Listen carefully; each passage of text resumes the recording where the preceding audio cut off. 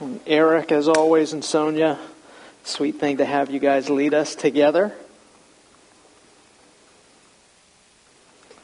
Well, this morning we were supposed to have the privilege and joy of having our good friend, Stuart Scott, come and bring us the word of the Lord.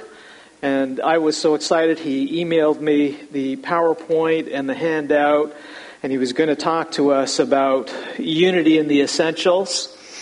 And he had just a wonderful flow chart and teaching on what the essentials of the gospel, what unites us, secondary issues, preferences, and just really organizing it really well to give us insights over the things that really God calls us to be united on and the things in church life that we can have preferences and we can have freedoms in, and very relevant to biblical counseling. I typically, when Stuart Scott comes and does the NCT conference, I kind of nab him and call him up and say, hey, you're there, can you come down and speak at our church? And that's one of the ways in which I'm able to get Dr. Scott to come and teach us and minister to us. But in God's providence and God's design and God's goodness, Dr. Scott tested positive for COVID just before the conference, as some of you heard.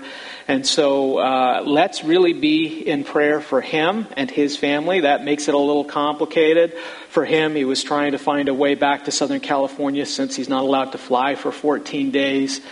And we were texting back and forth, and I know many of you were praying for him, so please continue to pray for him, for his health and well-being. First and foremost, his walk with Christ, and also really all the other details, which I'm sure affects his family and many others in his life. And in this way, God's allowed me to be back in the pulpit, and that is always a joy and a privilege and an excitement, even on short notice. And this morning we come back to the Gospel of Matthew. And it's a passage that we've gone through, Matthew 1:18 through 25, the birth of Jesus. It's a passage that we've actually gone through a couple of times for Advent, but I was particularly excited in the study for this sermon and passage, was looking forward to bringing it to you next week, and we get to do it today. And could I have my first slide, AV team? Thank you. One of the reasons this passage in particular at this time has such special relevance, I think, to our church and our family. It goes through many of the things that Eric led us in song and Ted led us in prayer, but it very much addresses an issue that's very much a hot topic in America and in the church today, the issue of the family. One of the questions that presently divides America and divides the church is the question, what is a family? What is a family? From our schools to our courts to our churches, this is a question that divides, and it is argued and debated very much on terms and revolves around the issues of gender and the issue of freedom and the issue of our rights. Gender, freedom, and rights. That's very much how this question, what is a family, is framed. Not only in our schools and our courts, but quite frankly also in our churches. And for many American Christian people, this is really the battle of our time. So much time and energy and focus is devoted on a personal level, in our finances, in our politics, and in our church lives. It revolves around this idea that we as Christians need to reclaim the family in America. And we need to do so in education, we need to do it in politics, we need to do it in bathrooms and public spaces. As a whole, we need to fight this battle to reclaim the family. And as we fight this battle, brothers and sisters, I want to raise another question. In this battle, where does Jesus fit in? And when it comes to fighting for our families, brothers and sisters, your family and mine, where does the gospel and where does God's word fit in? Well, this is a question that very much lies at the heart of the text we're going to listen to and consider this morning. Matthew 1:18 through 25, where Matthew gives his divinely inspired account of the supernatural birth of Jesus the Messiah, Jesus the Christ. And this account of Jesus' arrival, his advent, his coming, this account of Jesus really, very specifically and explicitly according to Matthew, his very unique and extraordinary birth, supernatural birth, is a foundation and is foundational to Matthew's testimony of who Jesus is. You cannot separate Jesus from the way in which he came into our world and the way in which he comes to each one of us in our lives and our families. And quite frankly, he comes in the same way. He always comes according to God's Word. He never comes separately. Despite all the attestations, despite all the testimonies, Jesus, whether it was 2,000 years ago in the womb of a virgin, or whether it's in your heart or mine, whether it be in a college dorm room, or whether you're doing military service like Lyndon, no matter where or how we are, Jesus comes always to us in the same way. He always comes in fulfillment of God's Word and always according to God's Word. It is never separate. And Matthew here shows that we cannot separate this virgin birth, this supernatural arrival of Jesus, from who Jesus is. Because Matthew's burden, as we've talked about, is that we might know who Jesus is, not according to our expectations or our opinions, but according to the Word of God. According to the Word of God. That, at the end of the day, is what really matters. And according to Matthew's testimony, God is using this, and this message and this life of Jesus and his arrival, to remind us that God's remedy for the family, brothers and sisters, is not politics. It's not education. It's not legislation. It's not a decision whether we should homeschool our kids or send them to Christian education or send them into the public school system. Some of the things that we can sadly divide over or look down upon one another. The remedy, brothers and sisters, for our families, God's remedy for our families, is nothing less than the gospel. The good news of God's eternal Son. And this is because, according to God's Word, the family begins and ends not with us. The family begins and ends with the God who created the family, the God of the Bible. And He alone is the one who can save the family, whether it be a family in the United States of America or Colombia or Afghanistan. And this, brothers and sisters, I believe, is the big truth of Matthew's account of the virgin birth in Matthew 1:18 through 25. Can I have my next slide, please? And here's our big truth for this passage for this morning. And it's that according to God's Word, Jesus is Emmanuel, God with us. This is what Matthew's showing us in this passage, but it has a particular relevance to us. Jesus is Emmanuel, God with us, according to all the prophecies of Scripture, according to all of God's Word, Old Testament and New Testament. Jesus is God's promised King and Savior who has come to us to be with us in an extraordinary way, to do an extraordinary work that only God can do. And that is the work of saving sinners like us and making sinners like us part of His family, the family of God. And that, brothers and sisters, is what the church is part of, or what it should be part of. Not a political organization, not a homeschooling organization, not a Christian school organization, though those things are not bad, but what's our identity? What sets us apart as the people of God? It's that we belong to Him. That's what we sang about this morning. What's our only hope in life and death? That's taken from, I believe, the Heidelberg Confession, that in life or death, we belong not to ourselves or this fallen world, we belong to Jesus. Hopefully that's what we are teaching our children. Their only hope in life and death is not the big car, the big mansion, the big Ivy League career. Those are not bad in and of themselves, though I have none of those things. It's that we belong to who?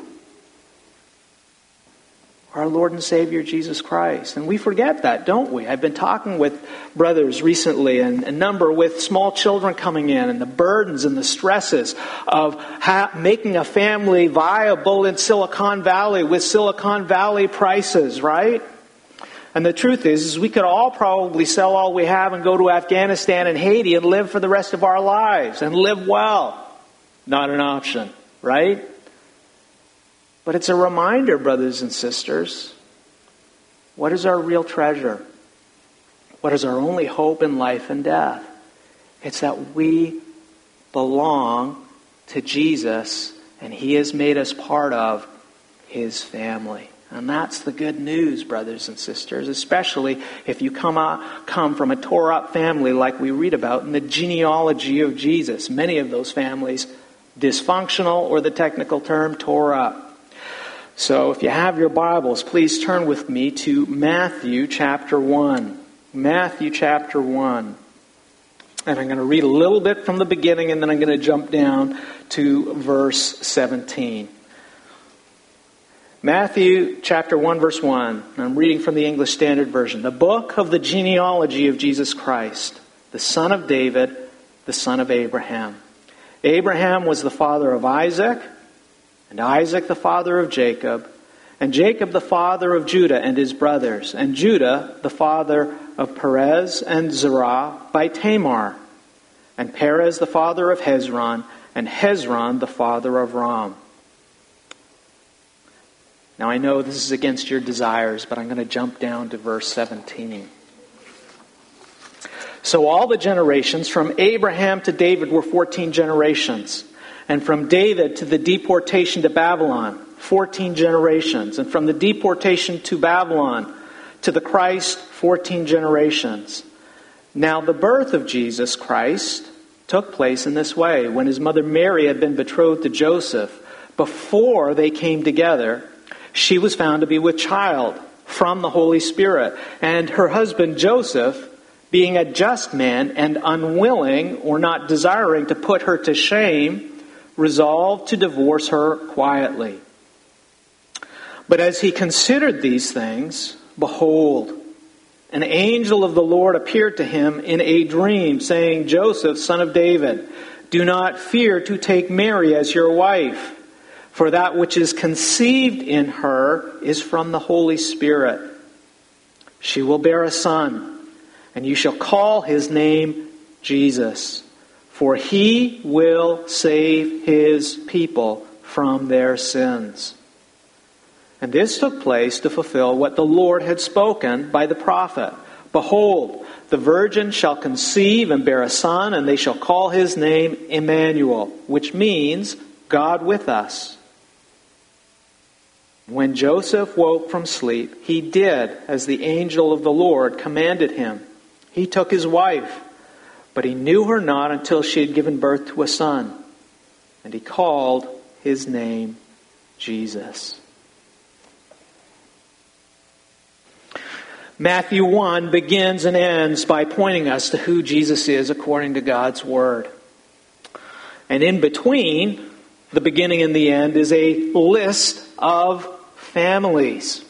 Families play an important role in God's plan of salvation and in the gospel. And it begins with the family of Abraham, and it comes to a halt, at least in the end of chapter 1, with the family of Joseph. And these are the families through whom God's Word works. God's Word working through these families, some of them knowingly, some of them they didn't know or didn't want to know, but nonetheless, God's Word working through these families, through the line of Abraham and the line of David, in order to bring you and I the good news of Jesus Christ. Doing so, as we've said before, one life, one family, one generation at a time. Bringing us to the gospel, the testimony of God's good news of how He sent His Son into our world and into our lives to save sinners like us. And when you look at that list of families, you see the DNA of God's good news. God's good news is not for perfect, spiffed up people who have it all together and are doing everything perfectly, and their kids go to the best schools and they go to the best churches and they're part of the best vacation Bible school. When you look at that list, as we said before, and you cross-reference and you read the stories,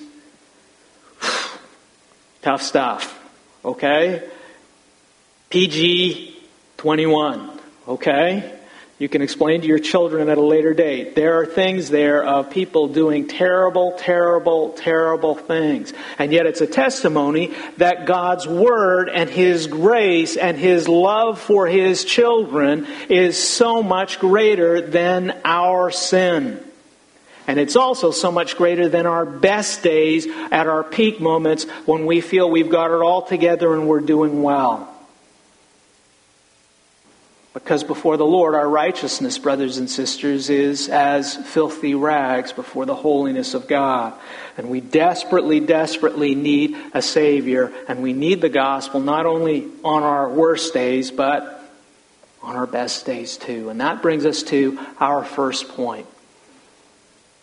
Could I have my next slide, please? Thank you. The gospel is the good news of God's Word at work in sinners like us. The gospel is the good news of God's Word at work in sinners like us.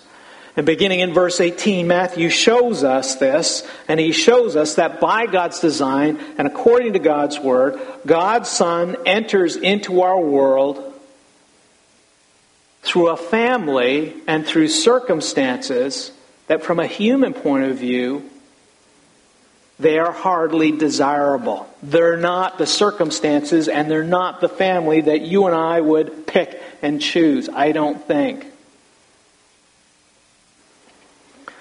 And yet Matthew begins his account here of the birth of Jesus in verse 18. With the same word he begins his gospel with in verse 1. He begins with the Koine Greek word, Genesis. In verse 18 he writes, now the Genesis, what's translated birth, okay, but could also be translated origin or beginning. Now the Genesis of Jesus the Christ or Jesus the Messiah took place this way. And what Matthew is doing here is he is once again, second time around, connecting Jesus' birth and his entrance into this world with the book of Genesis. And it's through these God-breathed words he shows us that Jesus' birth is no ordinary birth. Like Genesis, when God created the world in 6 literal days through the power of His Word, Jesus' birth is a new beginning for the people of God. Jesus' birth is an extraordinary work of God's Word. Jesus' birth is what we, brothers and sisters, so desperately need. We tend to think about the gospel in the same way we tend to think about our families many times. So often we tend to think about those things in terms of the choices we make. And of course there's that famous statement that you choose your friends, but your families you can't choose. But in America, you can make your own families any way you want. And we tend to think about the gospel many times the same way we think about our families. It's a lifestyle choice. Choose to be a Christian, choose to come to church, choose to get married, choose to have children, choose to send our kids to school A, B, C, D, or E, choose to take vacations with their families, all of those things. Our propensity, brothers and sisters, is to think of our Christian life, our families, our worship, primarily as a lifestyle choice. But in both the genealogy of Jesus and in the birth of Jesus, Matthew is showing us, especially as he takes us back to that word Genesis, he's showing us that the gospel and gospel families don't begin with our choices. We participate, it's true. We are able to make choices, it's true. Our choices have consequences, no doubt about that. But let's not allow our choices to diminish who God is according to His Word and where our families start. Families begin with God. And very specifically, the gospel and gospel families, which is, I hope, what we all aspire to, begin with God's work in our lives. It begins with the work of His Word in our lives. And that's a humbling thought, isn't it? At the end of the day, we can't achieve or fulfill all the goodness God has and desires for us. We need His Word working in our lives in order for those things to happen. And in verse 18, Matthew highlights for us this work of God's Word here begins in the womb of a virgin named Mary. He says, now the birth, or the genesis of Jesus Christ, verse 18, took place in this way. When his mother Mary had been betrothed to Joseph, before they came together, she was found to be with child from the Holy Spirit. Now, men, do you remember our Exegesis 101 lesson last week? When the ladies appear, what? Let me hear you say it. Let me hear you say it. Good job. You're men. You can say it. When the ladies appear, pay attention. So just like in the genealogy we went through last week, and just like throughout the Old Testament, when there is a break in a typical pattern, and the typical pattern in genealogies and family stories is it's all about the men. Abraham fathered Isaac. Right? The men, legal representatives and heads, genealogies, who represents, the stories, who represents. And so throughout Scripture, when ladies are mentioned, it's not uncommon that the pattern is being broken. And it's being broken for an important reason. God is stepping in to do something extraordinary to fulfill His Word. Think about the resurrection of Jesus. Extraordinary work of God's Word. Who is it who Jesus appears to first?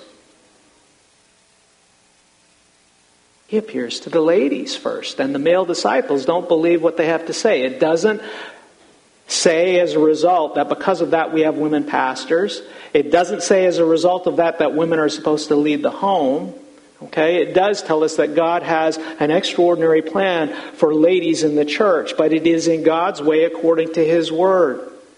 And so similarly, as we come through and we're following Matthew, who is very much writing within the context of the Old Testament Scriptures, and he comes and he's writing about this family, of how it came about, and the place he starts first is with Mary. He's breaking the pattern, and he's preparing us, and he's showing us God is about to step in here and do something unusual, extraordinary, supernatural, but He's doing it to fulfill His Word. He's doing it in a way in which He's showing us, I'm moving my plan forward. I'm doing what no man can do. And here the impossible is the presence of a new life and a new child in the womb of a virgin named Mary, prior to her coming together with a man, prior to her coming together with her betrothed, Joseph. And in case we didn't get the point, Matthew explicitly points this to us. He shows us explicitly this life, this child, this new family is not the work of man. Just like Genesis 1:2, which says the Spirit of God hovering over the face of the waters, pointing to that as being the initial way in which God brings His Spirit to give life. And throughout the Old Testament and the New Testament, it is the Spirit that gives life. Matthew shows us this pregnancy, this child is no work of man. This new life, this beginning in Mary's womb is literally, he says, from the Holy Spirit. Now, you can deny the virgin birth all you want, and many Christian scholars have done that over the last 200 years. When you do so contrary to Matthew's explicit testimony. This is from the Lord. And yet as we come to verse 19, Matthew shows us how this work of God's Word in Mary's womb and in Joseph's life and his marriage and his family hardly seems like good news. And this brings us to our second point for this morning. And AV team, if you could help me with that, thanks. God's gospel work in us defies our best understanding and our best expectation. God's gospel work in us defies our best understanding and expectation. Brothers and sisters, it's not uncommon when God's Word comes in to do an extraordinary work in our lives. We don't quite understand what's going on. And in fact, many times when He begins that work, sometimes it's not welcome or desired. And in fact, that happens more often than we care to admit. And such is certainly the case for Joseph, who Matthew describes as being a just and righteous man. A just and righteous man.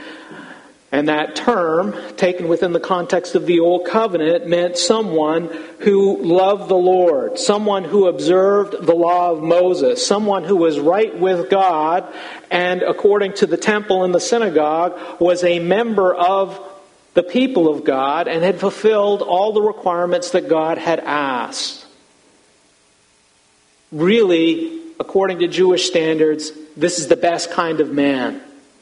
Okay, he's not a tax collector. He's not like all those horrible sinners. He's not a centurion or a military man. He is a righteous man. This is the highest compliment you could give a man within the Old Covenant. And yet it is because Joseph is a just or righteous man who knows and keeps God's law that this pregnancy is not received initially as good news. This pregnancy for Joseph, as you see the implications of what Matthew writes, is actually a very, very big problem. Why? Very simply because this pregnancy defies Joseph's best understanding, his best expectations, his best reasoning. By all human accounts, a woman needs a man to get pregnant and have a baby. That's the way it's been since the beginning of time. Even if you want to create a new family, you somehow have to find the seed and the egg to make that happen. And if the man is not a woman's husband, according to the law of Moses, if there are relations outside of marriage, if there is a relationship that results in a pregnancy outside of the covenant of marriage, that is a big problem, especially if you are a righteous and just man. In the law of Moses, Deuteronomy 22, it makes for some interesting reading. Deuteronomy 22, 23 through 27. What the Lord shows His people in the law is that marriage and family belongs to Him. Our relationships, brothers and sisters, our friendships, if you are part of the household of God, if you're the people of God, it doesn't belong to you. It belongs first and foremost to God. It's not a private matter. What you do and what no one sees, God still sees, and it belongs to Him. And God is holy, and He has set apart all of life to be holy as He is holy, and He set apart marriage and family to be set apart for the love of God, to be holy and unstained with sin, a self-giving, self-sacrificing, faithful love. And so what he shows in Deuteronomy 22 is when that covenant of marriage is broken or destroyed, something needs to be done.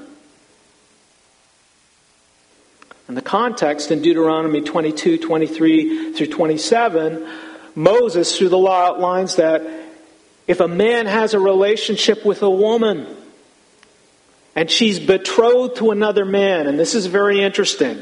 The idea of betrothed is you're not even married, you're promised. It's the idea that your words are binding. Men, you need to think about what you say and how you say it to women. We cannot be casual or handle these words lightly. We are in a world where we say as long as it doesn't hurt someone, it doesn't matter. When I did a medical elective in Nazareth, the head physician took me aside when I first arrived and said, don't ever be caught in a room alone with some of these Arabic nurses. Never my intention. But she said, never do that. Why? Because their families take this very seriously. And when you spend time alone with one of the ladies, the assumption is you have intents to marry that person. And if you don't make good on that, you have tarnished their reputation. And we had a medical student who came in and did that. And the young lady's brothers waited for that man in the souk in the marketplace, and they took him and they threw him off the side of the cliff, and he had a broken hip, and we had to get him out of here. That's 2,000 years after the fact.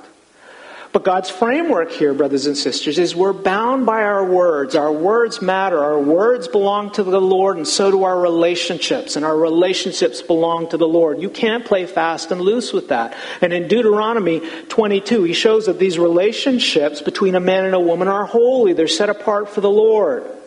And there's consequences when we don't treat them as holy. And even if we our friends don't see, the Lord sees. And in Deuteronomy 22, Moses points out that if there are these relationships that happen with a woman who's betrothed to another man, if it's consensual and both the man and woman have agreed to this, you are to take that man and woman and you are to stone them. And you are to rid the household of God or the community of God from this evil. Both of them. No joke. And part of that is the expression that life has been killed. They have taken a life that does not belong to them. A life and a relationship that belongs to God. And that the marriage has been destroyed. The covenant has been broken. That life is dead. But then what's interesting is Moses goes on to explain if the woman was not in agreement with this, if she was taken advantage of, if she cried out in the field and no one was there to hear, i.e. this is a rape, then you kill only the man. But still, the holiness of that union between that woman and whom she was betrothed to is broken and it's dead. And so in the Old Testament, divorce is simply a public affirmation of what has happened already spiritually. And it's communicating to the community or the people of God, all right, this is what sin does. Brothers and sisters, the enemy of marriage and our relationships and family from the very beginning is sin. And if we're going to reclaim the family, and if there's any hope for the family, somehow our sin needs to be dealt with. Well, as we come back to Joseph, a man of the law right before the Lord, knowing the text like Deuteronomy, comes in and he's got this conundrum. I've discovered that my betrothed, my fiancé, the one who is promised to me, the one to whom I belong. Joseph is referred to, Matthew refers to Joseph at this point as Mary's husband, even though they haven't come together. And that was typical of the tradition. The tradition at that time, women would be promised at the age of 12 or 13 They would live in their parents' household a year before the formal official marriage. When they would come into their husband's home, a contract typically would be signed, but they would spend that last year in their family's home preparing for the wedding. But during that time, legally, they were bound by covenant that they belonged to this man. Okay? And Joseph, as he comes into this situation and he sees this situation and he's confronted with this, that they are engaged, that the covenant somehow in his eyes seems to have been broken. She is there with the child and it's not from him. Matthew says, being a just man and unwilling or not desiring to put her to shame, resolved to divorce her quietly. Joseph is trying to find the best way through to this problem. And it's interesting to see the subtleties that Matthew brings out when he says he was unwilling or had no desire to put her to shame. And we see here, I believe, that Joseph is embracing the love that we read about in 1 Corinthians 13. Love is patient. Love is kind. Love does not insist on its own way. Love is not irritable or resentful. Love does not rejoice at wrongdoing, but it rejoices with the truth. Love bears all things. Love believes all things. Love endures all things. And so we see here that Joseph, the implication here is he's going to give Mary the benefit of the doubt.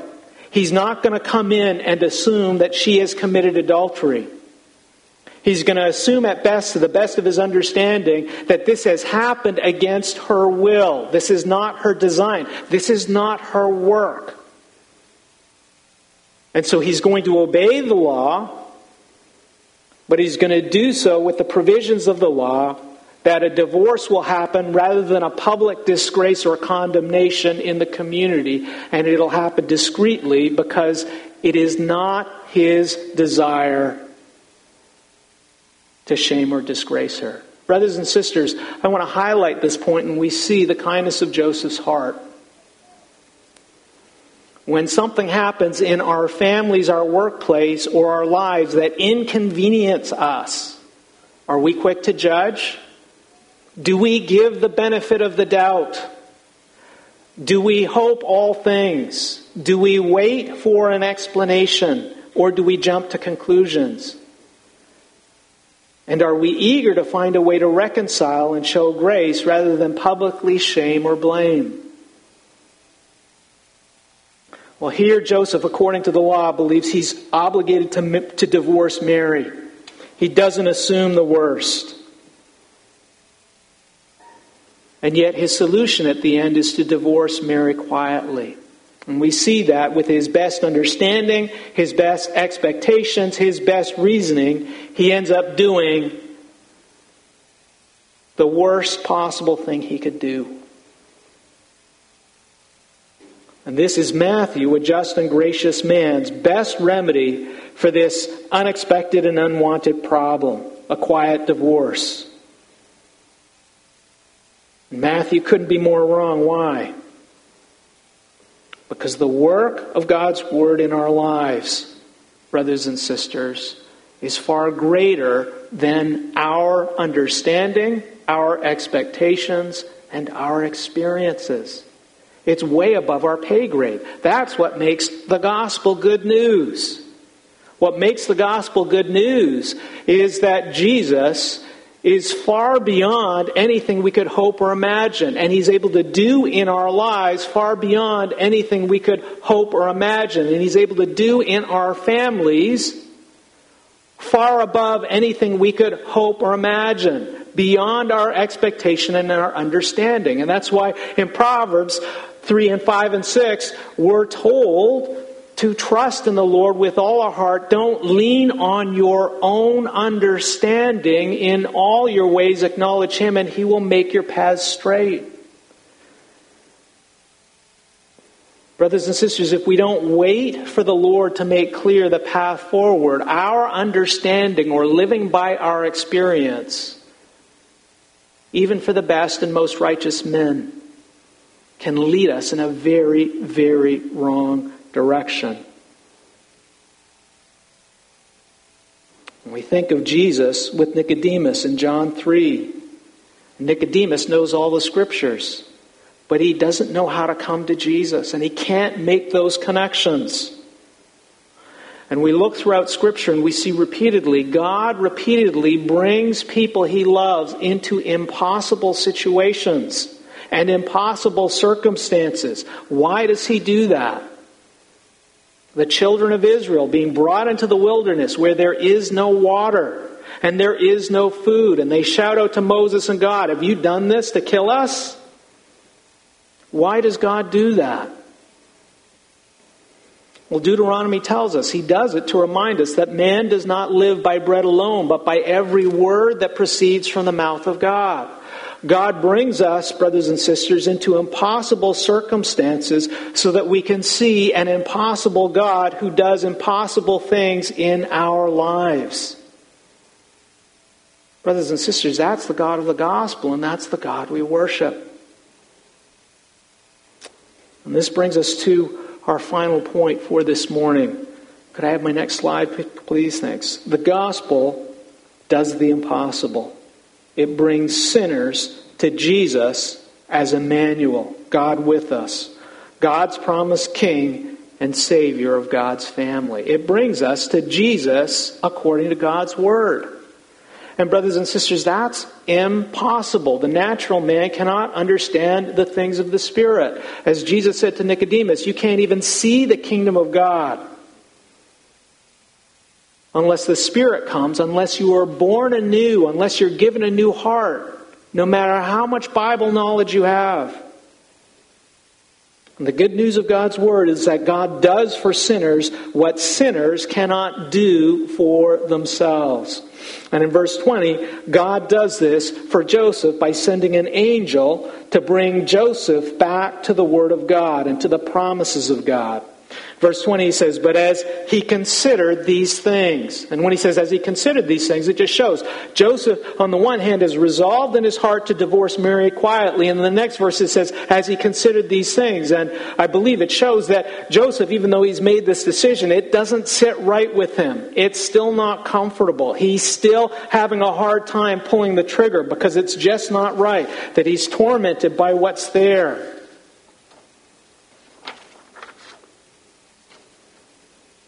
And then we see the grace of God. Behold, an angel of the Lord appeared to him in a dream. Now I know some of you say, okay, well, Pastor Mark, when things are tough, there's no angel who's going to show up in my dream. But let's think about that for a second. When you go back to the Scriptures, through the Old Testament and in the New Testament, special births, especially to women who were unable to bear children, were typically announced by God through an angel of the Lord. An angel of the Lord who would connect that birth with the promise or word of God. They were special or unique moments in salvation history. And we think of all of them that go through, whether it was Abraham's wife Sarah. Think of the arrival of Samson. We think of all the list of women who go through. We think of Elizabeth with John the Baptist. And those are unique and special moments, but they are never separate from the Word of God. So don't come up to me and tell me that you had a vision from an angel to go and smoke drugs or be a missionary here or there or to swing from the chandeliers. The angels always come and they mention the word of the Lord and show that what they're saying is completely consistent with the written Word of God. And it's to let them know and let us know that this is God's work. This is the fulfillment of God's Word. It's never separate from God's Word. And then what the angel does, which is very interesting as you follow down, is he goes through a pattern that is very similar to what all of you who went to North Creek this past weekend learned as far as biblical counseling. He provides biblical counseling for Joseph. He says, Joseph, son of David. And he reminds this carpenter who's struggling with the problem of what do I do with a fiancée who's pregnant. He reminds Joseph who he is according to God's promises. Son of David. Joseph, you might be a poor carpenter in Nazareth. But in God's eyes, you are of the line of David. You are a son of David. You are part of God's plan of salvation, and you are part of God's promises. You are a child of God's promise. And brothers and sisters, when we receive someone or someone is struggling with discouragement or discontent in the church, where do we start? Oh, well, go and do this to fix the problem. Or work a little bit harder. Or maybe you can apply for this job. Do we stop in those impossible times and remind that person that they are a child of promise? They belong to the Lord. That God is at work in this situation or this circumstance. We need to begin with the promises of God and the greatness of our God, not how great our problems are. Brothers and sisters, that's what David did when he fought Goliath. And all his brothers wanted nothing to do with fighting the giant before them.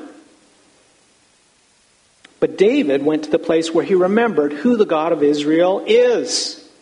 And how what Goliath was saying was insulting. And the promises of God that God had given, that he would be with those who stand in the name of the Lord. Joseph, son of David. Do not fear to take Mary as your wife. Biblical counseling step 2. Biblical counseling step 1. Remember who you are in relationship to God. Remember who your God is. Step 2. Without faith, we can't be pleasing to God. Don't walk by fear. Walk by faith and faith in the promises of God. How many times, brothers and sisters, do we make terrible decisions? Men, how many times do we make our wives' and children's lives miserable because we are walking by fear? Fear of finances, fear of friends, fear of A, B, C, D, and E. Rather than stopping and considering what is God saying to me in the midst of these impossible circumstances. Do not fear to take Mary as your wife, for that which is conceived in her is from the Holy Spirit. The angel connects what is happening in Joseph's life. The problem. He connects the problem with what God is doing in Joseph's life and his family. How often when we struggle with discouragement and discontent, we can't see what God is doing. How often do we need an older sister or an older brother who has walked through those same valleys and can come alongside and say, look, here's my Bible. This is what the Lord is doing. And draw that connection between the word of the Lord and that impossible circumstance. Well, this is what the angel of the Lord does. And that word for angel is messenger. Yes, it was a unique heavenly messenger. But in the church age, God has given messengers to come alongside to point people to Christ. Who are those messengers? They're you all, right? You're a messenger of Christ. You're not an angel from heaven per se, but God has given you the gospel and He's given you new life so you can come alongside one another and point one another to God's word. And brothers and sisters, it's only after the angel has shown who Joseph is according to God's word. It's only after he's shown Joseph that he needs to walk by faith in the promises of God. It's only after he's shown Joseph that God is doing a mighty work in his life. Those things. Building him up. That then he comes and tells Joseph what to do.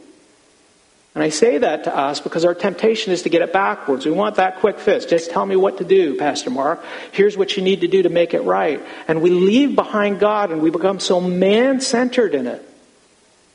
It's a beautiful illustration of what biblical counseling is. It's at the very end that he comes and gives the imperative after he's gone through the indicatives. Verse 21, she will bear a son. And you shall command, call his name Jesus. And that name Jesus, as you know, means Yahweh, the Lord is salvation. You're going to give him a name that comes from God. That means he belongs to God, Joseph. You don't get to choose the name, for he will save his people from their sins. And in this way, the angel of the Lord connects this child to all the promises of God, but he's got to remind them the Messiah, first and foremost, is coming to bring a salvation, not a political salvation, not a legal salvation, not a financial salvation. He's bringing the salvation you need, a salvation from sin. And of course, this is going to be a tension throughout the rest of Matthew's gospel, because the Jewish leaders of the day and even the disciples, their expectation and their hope is a Messiah and King who is going to give them a political salvation and set them free from the tyranny of Rome. And that's going to restore David's kingdom to the glory of what existed when Solomon reigned. A political and financial freedom. The angel's showing, listen, we have something far greater. It's what you need. It's a salvation from sin. And many believe, and I believe they're correct, that as the angel does this, this is a reference to Psalm 137. Psalm 137. O Israel, hope in the Lord, for with the Lord there is steadfast love, and with him is plentiful redemption. Verse 8. And he will redeem Israel from all his iniquities. And the psalmist there draws that connection of God's steadfast love being shown for his people by a salvation that is first and foremost from our iniquities and our sin over and above our politics. And in verse 22, Matthew writes, all this took place to fulfill what the Lord had spoken by the prophet. A reference to Isaiah and a reference to verbal inspiration. He doesn't say in the scripture, he says what the Lord had spoken by the prophet, showing that Isaiah's words had come from the mouth of God. Verse 23, behold, the virgin shall conceive and bear a son. And they shall call his name Emmanuel, which means God with us. And this is taken from Isaiah 7 through Isaiah 11. And the message of Isaiah that Isaiah gives to the kings, and in this time specifically to Ahaz, is, look, you need to trust in the Lord rather than the kings of the surrounding nations for your salvation. Ask of the Lord a sign. And of course, the sin of the people is that they will not trust in God. They will not trust in God's promises. Instead, they want to make alliances with Assyria, with Egypt, with all the surrounding nations who have big chariots, big cars, big weapons, big armies, all of those things. They do not want to trust in the promises of God. Brothers and sisters, if we cannot please God without faith, well, this is going to be a big word here, okay? Is it anything less than sin when we do not trust in God? We think of sin as these things that we do publicly that people see, but what about our hearts?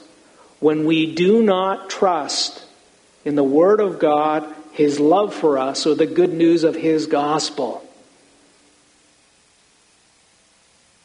According to God's Word, all the way back from the Old Testament to the New, that is a sin and an offense to God, because He created us to be His creatures who live in humble dependence on His love, His goodness, and His Word. Behold, the virgin shall conceive and bear a son, and they shall call his name Emmanuel, which means God with us. And here, through the Scriptures, Matthew shows us the Savior we need. It's not a Savior who is far away. It's God who has come to be with us. And He's showing that Joseph, your family, this is exactly what God is doing for you. All of these things which look crazy, it's because God is with you. And the result of God's Word in us as we've seen before, is God's promises bring us to repentance and faith in Christ. And this is what we see in verse 24. When Joseph woke from sleep, he did as the angel of the Lord commanded him. He took his wife, but knew her not until she had given birth to a son, and he called his name Jesus.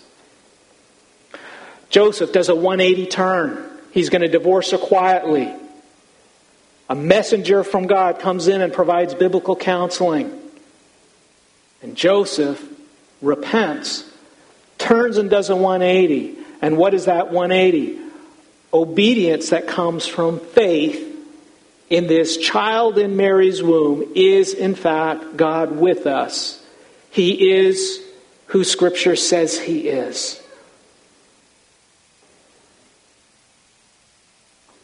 Brothers and sisters, the good news of the gospel is that God comes into our lives through the power of His Spirit. He uses messengers in the local church. And He reveals to us, according to His Word, who Jesus is, but also who we are. And He shows us that the salvation we so desperately need is not a fix to our immediate problem. It's a Savior who will save us from our sin. But the question remains, will you trust and believe in Him? Will you stop your plans and decisions? And instead, by faith, will you obey Him? Not as a God who is far away, but as a God who is with us. Well, what's interesting as you go through the rest of Matthew is you see that that is a recurrent theme, that the salvation God gives is a God who is with us. And in the very end, Matthew 28, 18 through 20, in the end of the Great Commission, what does Jesus say? All authority in heaven and earth has been given to me. Go and make disciples into all nations, baptizing them in the name of the Father, Son, and Holy Spirit, teaching them to observe all that I have commanded, and what? Lo, I am with you until the end of the age. The promise of love, a Savior and Messiah who defies our expectations and does one better than fixing our problems. He comes with us to save us from our sins.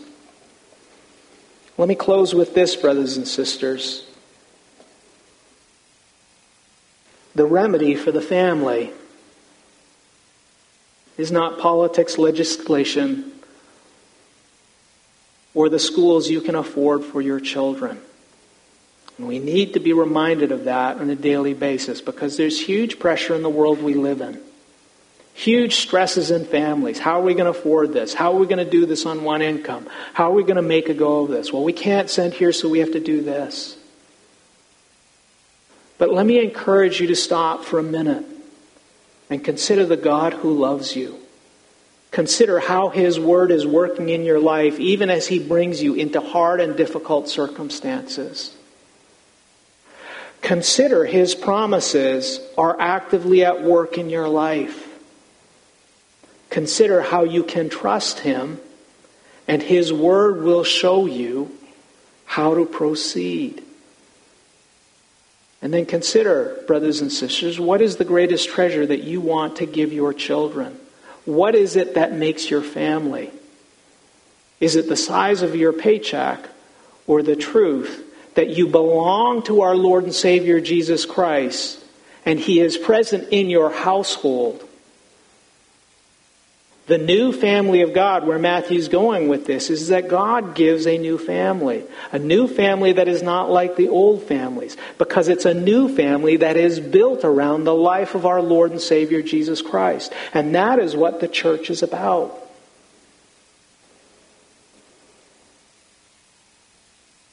Brothers and sisters, are you part of that family?